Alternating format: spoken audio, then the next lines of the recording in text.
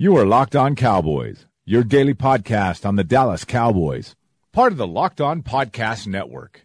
Your team every day. Locked On. Locked On. Locked on. Locked on. Locked on Cowboys. Locked on Cowboys. Welcome back to the Locked On Cowboys podcast, part of the Locked On Podcast Network. Thank you for tuning in. I am your host, Marcus Mosher. You can find me on Twitter at Marcus_Mosher. And joining me today is Landon McCool. You can follow him on Twitter at McCoolBCB. You can also check him out on the Best Coast Boys podcast. Landon, what is going on, sir? Not much. I have concluded my training camp visits. I decided that there's too many injuries and it was too much stuff going on at home, so I have officially finished my training camp practice visits. I have submitted my tracking information to our good friend Daniel Houston. Hopefully we're going to get some cool information out of that soon, so be on the lookout for that for sure. But today is the best day because it's Twitter question day. Yes, and well, today is a mixed bag of Twitter questions. We got some good ones, we got some funny ones, and we got some people trying to be funny. So let's go ahead and jump right into it. I like this question from Nathan. I don't think we've talked about this one yet, but he asked, what's the Tony Pollard's true ceiling? He said he's already kind of carved out himself a role, even if Zeke signs today. Landon, I know a lot of people are thinking Alvin Kamara, and that's the high end of his outcomes or his range. What do you think his ceiling is in the NFL? I mean, I think that's a good measure. I mean, I think that I'm not saying that he's gonna get there, but I think if he could be Alvin Kamara, that would be a good ceiling. I mean, I think he is the kind of guy that what you're seeing is that he can function in that kind of role as the kind of role that we all envisioned for him as a sort of a second change of pace runner, a guy that they can put out into route, that they can use in special ways. It's special with the ball in his hands, that sort of thing. And I think that what they've learned along the way is that he seems to function pretty well as a running back as well, out of the backfield, following blocking schemes. It's funny because, I was hearing talk about Daryl Henderson, right? Who is playing for the Rams. He's apparently kind of struggled a little bit picking up some of the zone blocking stuff that they're doing. It's just which isn't a surprise for a young running back. Well, it's not a big but thing. It is surprising in the context of the fact that I feel like that's where Tony Pollard really has thrived. I mean, which is kind of incredible considering he has nowhere near the same rushing experience as Henderson. Yeah, I'd love to now go back and look and see if maybe they didn't, specifically use more power and man and gap schemes or whatever with Henderson running the ball, and then when they got Pollard back there, that they didn't use more man schemes, because I mean that would be interesting. He just seems to have a really. I'm just surprised at how good his feel is. I mean, you go watch the tape. I mean, he was pressing the hole. He knew when to cut up off the key blocker's butt. He knew where the lane was going to be, and he didn't try to. He didn't try to even Zeke. I feel like his rookie year almost tried to just run into guys. He was patient in a way that was impressive. I mean, I think when you have that level of burst and quickness, you can kind of afford to be patient a little bit more and wait for it to. But that doesn't mean that you always do it, and he has. So I'm impressed with what he's done. I think there's definitely an opportunity if properly leveraged that he could become a star in this league, as whether that be as in a secondary role to Zeke Elliott or maybe eventually coming out of his shadow and being his own lead back.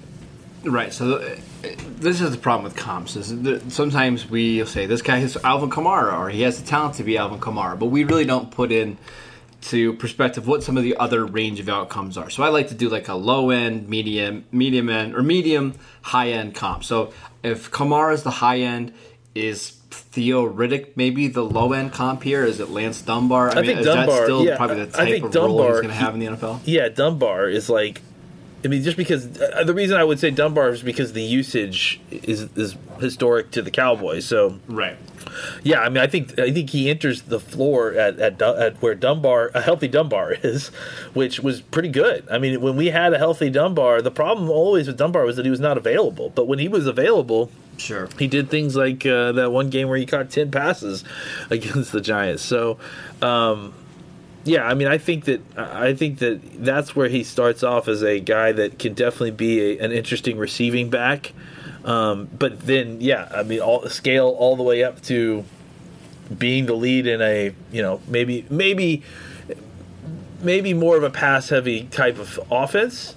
Maybe like, if he becomes the running back and if something happens with Zeke's not here or whatever, maybe it's more of a shift to a shotgun pass first run game, where they're setting up the run game with the pass. But I think that his usage could still be incredibly high, and he could function as a running back one in that kind of scheme. Do we think like a Duke Johnson type of player is kind of like the middle outcome, right? Where even if he's not a full-time running back, he can give you 7-8 carries a game, 3 to 4 receptions, and you feel pretty good about him being a third down back. That's kind of the most likely outcome. I think for this year, for sure, yeah. I mean, if Zeke comes back, I think that's the idea, is that they'll find ways to manufacture this guy touches in a cop back sort of way, or whatever, in a kind of offensive weapon sort of way. But then on top of that, he'll also relieve Zeke when Zeke needs to take his whatever it is, like every third or whatever series off. And maybe what that does is it allows you to actually give Zeke more rest. If you feel comfortable about the way this guy is able to kind of do it all, except for maybe pass block, which you can kind of work around a little bit for a series or two. Right. I think you find a way to keep Zeke fresh later in the season by giving Pollard 2 series as opposed to just the one. All right, let's go ahead and talk a little bit about some of the other rookies outside of Tony Pollard. This question comes from Jared. He says, besides Tony Pollard, which rookie has been the most impressive thus far? Obviously, you have Tristan Hill. You have Connor McGovern, who's been out for the last... I guess he hasn't practiced at all. Yeah, it's not going to be McGovern. Yeah, it's not going to be McGovern. I have my answer, but I want to see what you think, Lane. Who's been the most impressive rookie outside of Pollard?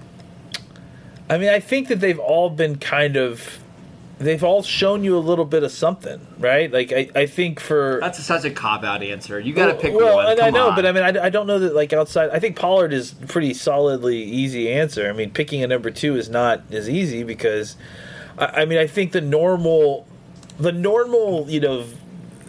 kind of path for these rookies is that it's very up and down. They're all very talented, so that allows them to make plays here and there and that sort of thing. But at the same time, they also are they're rookies, so they don't know what the hell they're doing half the time, and they don't know their technique, so they get, they come crashing down the next rep on here and there. And I think that you've seen a little bit of that with everyone. I don't know. I mean, I think to me, Mike Jackson has been really impressive. I mean, he didn't really have a great game against Deebo Samuel at different points. I think he's been really impressive in the snaps I've seen with him. I think obviously John Vea Johnson is another guy. I mean, he's a rookie. You're going to have to include him there just because of what he's done as an undrafted free agent, coming into the team. I think Jelks has been really good. I mean, especially as of late. I think Joe Johnson has been really good.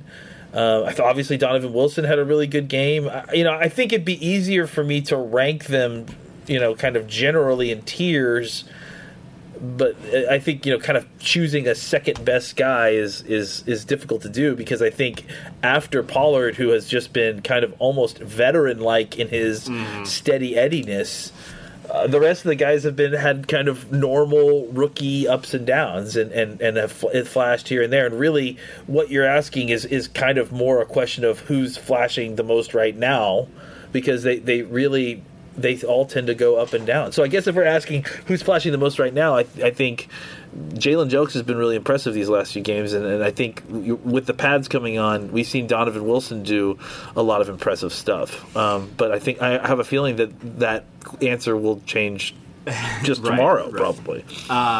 Mine's Joe Jackson, just because I from what we've heard, The practices have been going well for him.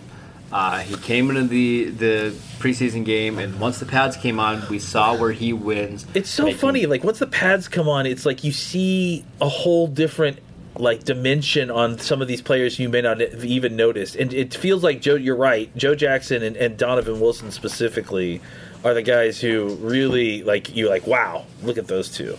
Right, and it's. I hate to say this because I know a lot of people love training camp, including, you and John, and obviously there's a lot to gain out of training camp, but there's just something different once you get to the preseason and there's actual live hitting and you're going against another opponent. To me, that still matters the most, except for, we talked about it yesterday. What you can gain at a training camp isn't necessarily from a one practice thing, but it's the culmination of lots of practices in a row doing something. It's a trend. It's not either or. You need both, really, because you see different stuff, like what you're talking about.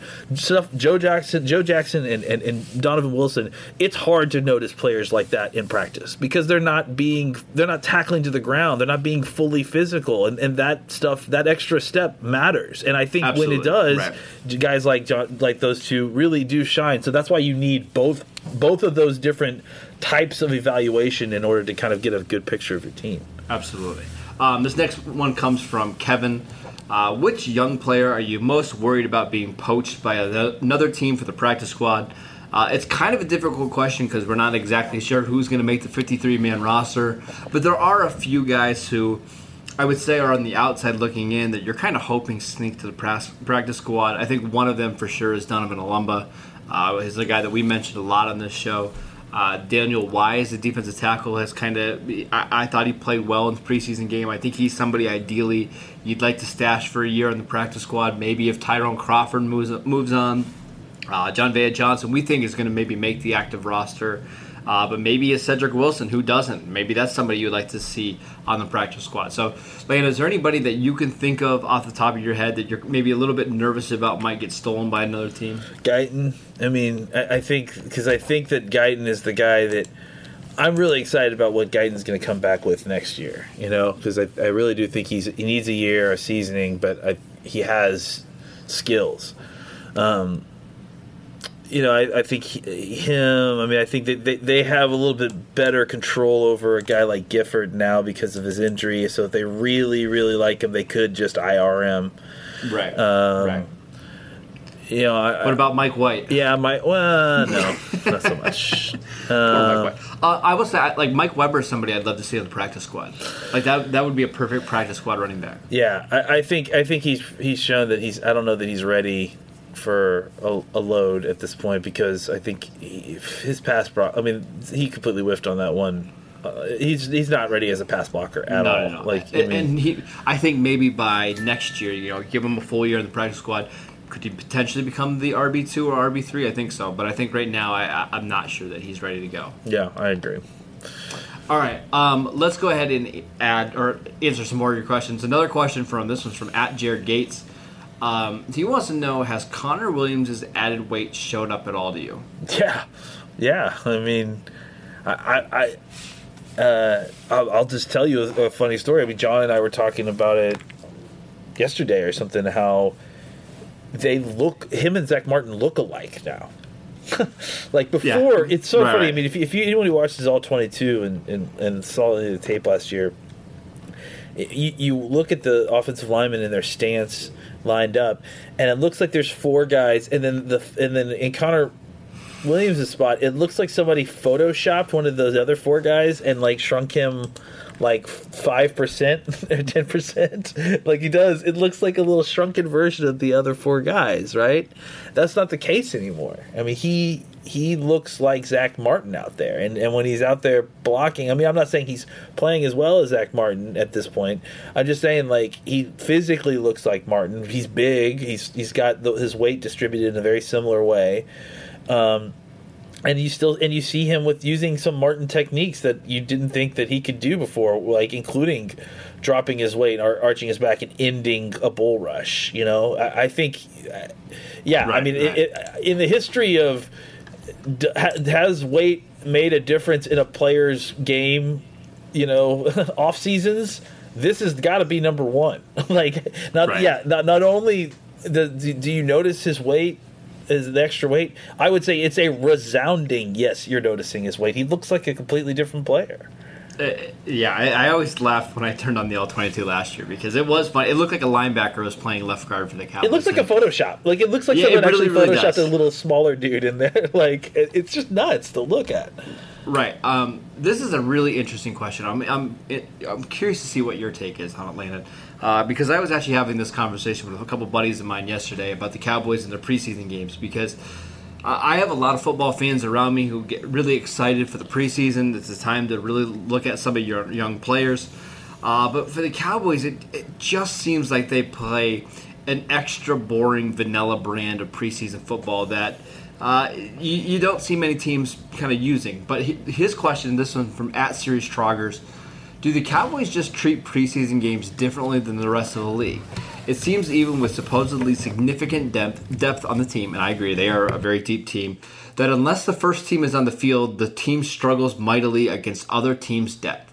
So, Lana, my question for you is that a coaching thing? Is that just the way they play? Or do we overrate some of the depth on this roster? I mean, I think it's I don't know that depth can be measured by lining up your teams like that and playing a vanilla game of football, and that's what that means. I mean, you're not building depth. You're not building depth to rotate lines out there. This isn't hockey. You know what I'm saying? Like this, you're building depth for guys to sub into a larger group of starters. You know, right? And there's definitely positions where the depth is more important than others, and that doesn't necessarily show up in a preseason game, right? Yeah, and I mean, I think it's kind of like the conversation I was having with somebody else about defense. You know, defense is by nature going to have deeper, talented talent because those, especially on this defense, you know, it's just rotation after rotation on all three levels. I mean, except for maybe Xavier Su'a-Filo. I mean, it's Xavier Su'a-Filo, Jalen Smith, and Leighton Vander Esch. Sure. Those guys are going to play a vast majority of those snaps, and maybe a little bit with the corners. But I think they're going to you'll see some safety rotation. The defensive line is going to rotate like crazy. So just there's going to be a little bit better depth there on those second team players than maybe on the offense, just in general. But I would say, I would say to answer the question, this team has got a ton of depth. I think. Well, I was going to say, like on the offensive line, for example, we think the Cowboys are going to have one of their deepest offensive lines that they've had in recent years, right? They have obviously Cam Fleming as their swing tackle. They have Connor McGovern, who's going to come back, and they've got Joe Looney. Okay, those are three guys. One of those didn't play on Saturday, so you're down to two guys that we think are pretty good. The rest of the guys are not very good. So when you see the Cowboys offensive line getting trashed on Saturday, it doesn't mean they have bad depth at the position because they're only going to carry 7 or 8 of those guys anyways, right? So that's where the kind of the depth conversation can kind of go missing a little bit. Yeah, I mean, again, it certainly isn't about having the best 90. I mean, that's matter. Just like that gives you no value other than just having good practices, which is fine. But still, it's like ultimately you're going to talk about who's got the best 53, and I think once we get to that spot, I mean, the Cowboys are going to cut a bunch of really good players probably, and the other teams are going to be out there looking to add the Cowboys cut players to their rosters. So, I mean, I agree. That shows you the talent of this team. All right, last question. This one's kind of fun. I sent you the picture in your DMs, Landon, but this one from @ThatRodneyGuy. He wants to know, which Cowboys lunchroom table are you sitting at? If you haven't seen this meme yet, Katie Drummond tweeted out with like 5 different people sitting at each table. I'm not going to read all the different tables and stuff. You guys can go check out his Twitter account. Landon, you're on there. You're sitting at table 5 with Jane Slater, Jeff Kavanaugh, Newey Scruggs, and Calvin Watkins. But if you could trade tables, which table would you like to sit at? I think if you're asking, I'm probably gonna have to. I would probably trade myself for Mike Leslie and go sit at table. What is that, 4? Am I table 5? Your table. You're sliding over one. You're gonna sit with Kevin Turner, Bob Sturm, Katie Drummond, Bill Jones. Yeah, I'd probably sit with Katie. I think Katie and Bill and Bob and Kevin and I would have a great football conversation. Yeah, that's a fun one. I like that one a lot. Yeah.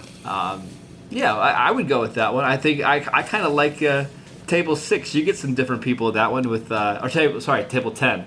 Cowboy stats, Daniel Houston, who we've talked about before. Babe Loffenberg is really fun. Babe Loffenberg, that's a fun table. Yeah, it is a fun table. John Machota's a great guy. Rob Phillips is a great guy. Clarence is going to be at least a good time. You know what I'm saying? 100%. That's a great table. That's actually a pretty great table. Yeah, I agree. Yeah. So. Yeah, this just shows you how lucky we are. We are spoiled here in Cowboys We've got some great people here. All right, that is it for today's show. Thank you guys for tuning in. Make sure you download and subscribe to the podcast on iTunes or wherever you get your podcasts. Follow Landon at McCoolBCB. You can follow the show at Locked On Cowboys, and I'm at Marcus_Mosher, and we will see you guys next time.